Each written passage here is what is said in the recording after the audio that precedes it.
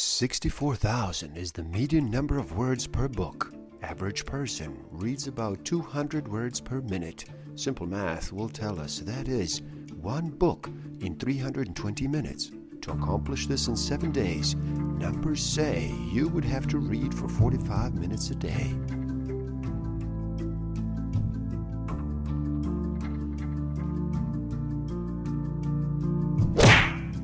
Don't forget to subscribe. Hit that notification button, like, comment, and share.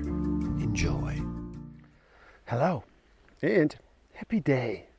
How does slowing down sound to you today? Would you like to reduce the noise for just a bit?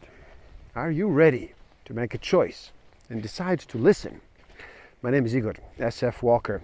I'm here to remind people to slow down, to reduce the noise, to walk their lives into a natural flow. Welcome back to the Book of the Week series. Every week, as I read another amazing title, I share it with the world. And today we look at barking up the wrong tree. The surprising science behind why everything you know about success is mostly wrong. By Eric Barker. In this video, I will talk about what really produces success by looking at the science behind what separates the extremely successful from the rest of us. We learn what we can do to be more like them, and find out in some cases why it's good that we aren't. I will talk about the big four: happiness, achievement, significance, and legacy. We'll discover some rules for success. So stick around until the end. Lots of great knowledge here.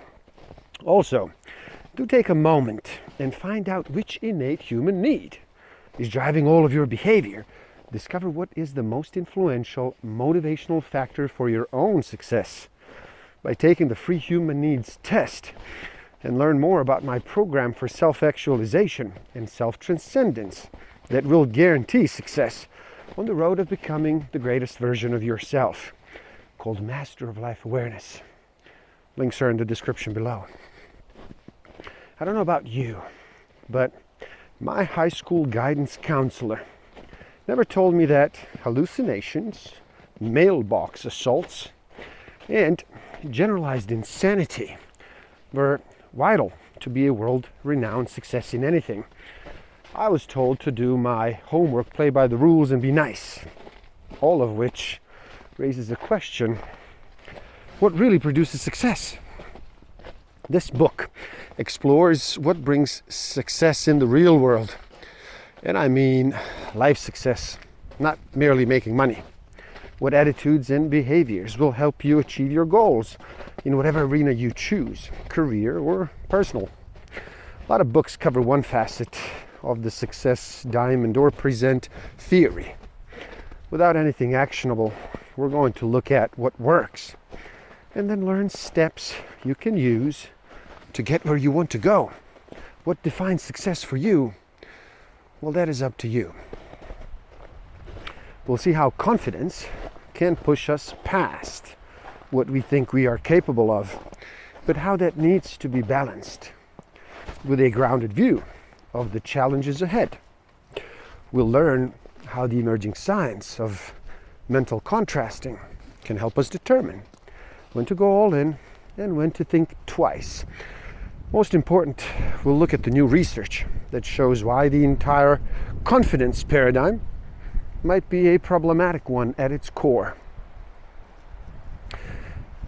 When are our weaknesses actually strengths?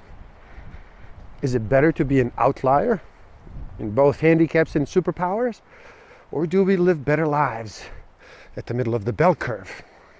We're generally encouraged to play it safe, but is doing the normal prescribed right thing and not risking the ups and downs of extremes the paths to success or to mediocrity? Do me a favor, and in the comments below, write down what do you see as your own strengths and your own weaknesses. The same traits that make people a nightmare to deal with can also make the people who change the world.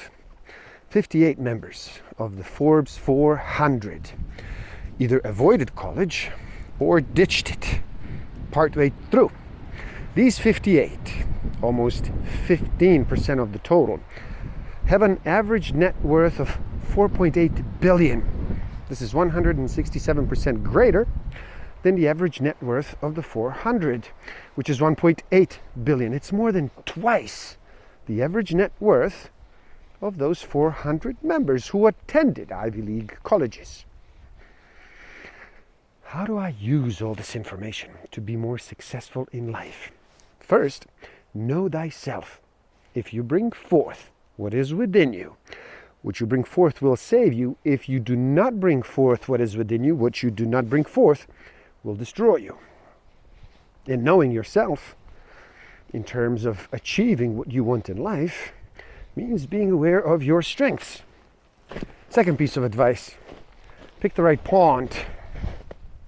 The unfiltered leaders who are amazingly successful in one situation will be catastrophic failures in others, in almost all cases. It's way too easy to think I've always succeeded. I am successful because I am a success, because it's about me. And therefore I will succeed in this new environment. Wrong. You were successful because you happened to be in an environment where your biases and your predispositions and talents and abilities all happened to align neatly with those things that would produce success in that environment. Serious question we all wonder about. Do people who cheat and break the rules succeed more often? Is the world fair? Can good people get ahead, or are they doomed to be suckers? Do nice guys really finish last? The answers aren't all peaches and cream, but that doesn't mean there isn't plenty of good news to give us hope. The lesson from cases of people, both keeping and losing their jobs, is that as long as you keep your boss or your boss is happy, performance really does not matter that much.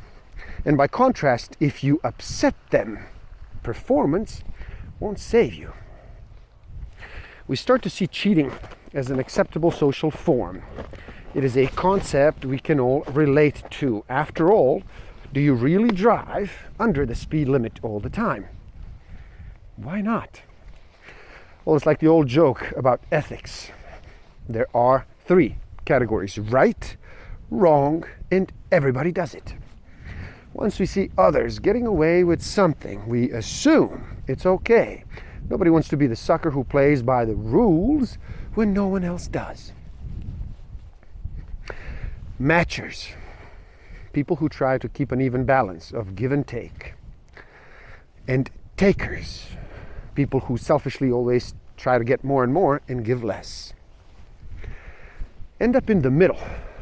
Givers are found at the very top and at the very bottom. Studies show that the majority of productive engineers, students with the highest grades, the salespeople who brought in the most revenue, were all givers. When you think about it, it makes intuitive sense. We all know a martyr who goes out of their way to help others and yet fails to meet their own needs or ends up exploited by the takers. We also know someone everyone loves because they're so helpful, and they succeed because everyone appreciates and feels in debt to them. Do me a favor, and in the comments below, write down, how do you see yourself most of the time? A giver, a matcher, or a taker? Don't worry about how well the other side is doing. Worry about how well you are doing. Do not be the first to defect. Not only is the reciprocity one of the key elements of being influential in winning favors with others, but it's also essential that you go first. Matchers wait and miss too many opportunities, and takers take short-term gains for long-term losses. Remember, all the big winners were nice, and all the big losers started off betraying. Reciprocate both cooperation and defection. Don't be too clever. You cooperate with me, I cooperate with you. You betray me, I betray you. It's that simple. Getting too clever muddies the water, and the other person can quickly become very skeptical of you. So here are some rules. Rule number 1, pick the right pond. When you take a job, take a long look at the people you are going to be working with, because the odds are you are going to become like them. They're not going to become like you. You can't change them. If it doesn't fit who you are, it's not going to work. Rule number 2, cooperate first. Rule number 3, being selfless isn't saintly, it's actually silly. Rule number 4, work hard and make sure it gets noticed. Rule number 5, think long term and make others think long term. And rule number 6, forgive. They'll always have a reason why you are wrong and they are right. Confabulation. They're not trying to trick you. They're not even aware they're incorrect. And sometimes their responses are utterly ridiculous. People with Alzheimer's often confabulate when they can't remember things. They completely reconstruct reality to fill in the gaps. Their minds just make stuff up in order to create logic retroactively. What they rarely say is, "That's a good point. I don't know why I believe this." And I bet you know plenty of otherwise normal people who aren't big on saying, "I don't know." By engaging in cognitive reprisal and telling ourselves a different story about what is happening, we can subvert the entire willpower paradigm. Some research has shown that willpower is like a muscle and it gets tired with overuse. But it only gets depleted if there's a struggle. Games change the struggle to something else. They make the process fun. And as research shows, we're able to persist far longer and without the same level of the teeth grinning willpower depletion. You have control in the game. What you do is important. Your actions make a difference. So you know your time is well spent. Research shows that a feeling of control kills stress. Even when you just feel you have control, stress plummets. It's not really about control itself. It's about the feeling of control. We all quit. But we often don't make an explicit, intentional decision to quit. We wait for graduation, for mom to tell us to stop, or we get bored. We fear missing opportunities, but the irony is, by not quitting unproductive things ASAP, we're missing the opportunity to do more of what matters, or try more things that might. We have all said that we should have quit that job or ended that relationship sooner. If you quit the stuff you know isn't working for you, you free up time for things that might. You're bombarded with stories of persistence leading to success. But we don't hear as much about the benefits of quitting. The question is, what are you going to do less of? What are you going to quit or say no to in order to make time for what matters most? You can't do anything once you stop trying to do everything. And you may ask, but if I just start quitting things when I turn into a total flake? And actually, being a flake is another powerful secret to success. Reframing problems as game-like challenges increases resilience and it reduces stress. The most important benefit of low self-confidence points to the fact that low self-confidence can bring success, not just to an individual, but also to organizations and society. This leads us to the strengths of being less than confident. Confidence makes it very hard for us to learn and improve. When we think we know all the answers, we stop looking for them. Marshall Goldsmith says, although our self-confident delusions can help us achieve, they can make it difficult for us to change. When we're less sure, we're more open to new ideas. and we're actively and passively scanning the world for new ones. When we have that confident feeling of power, we don't pay as much attention because we feel we don't need to. Thomas Chamorro says there are two benefits to humility.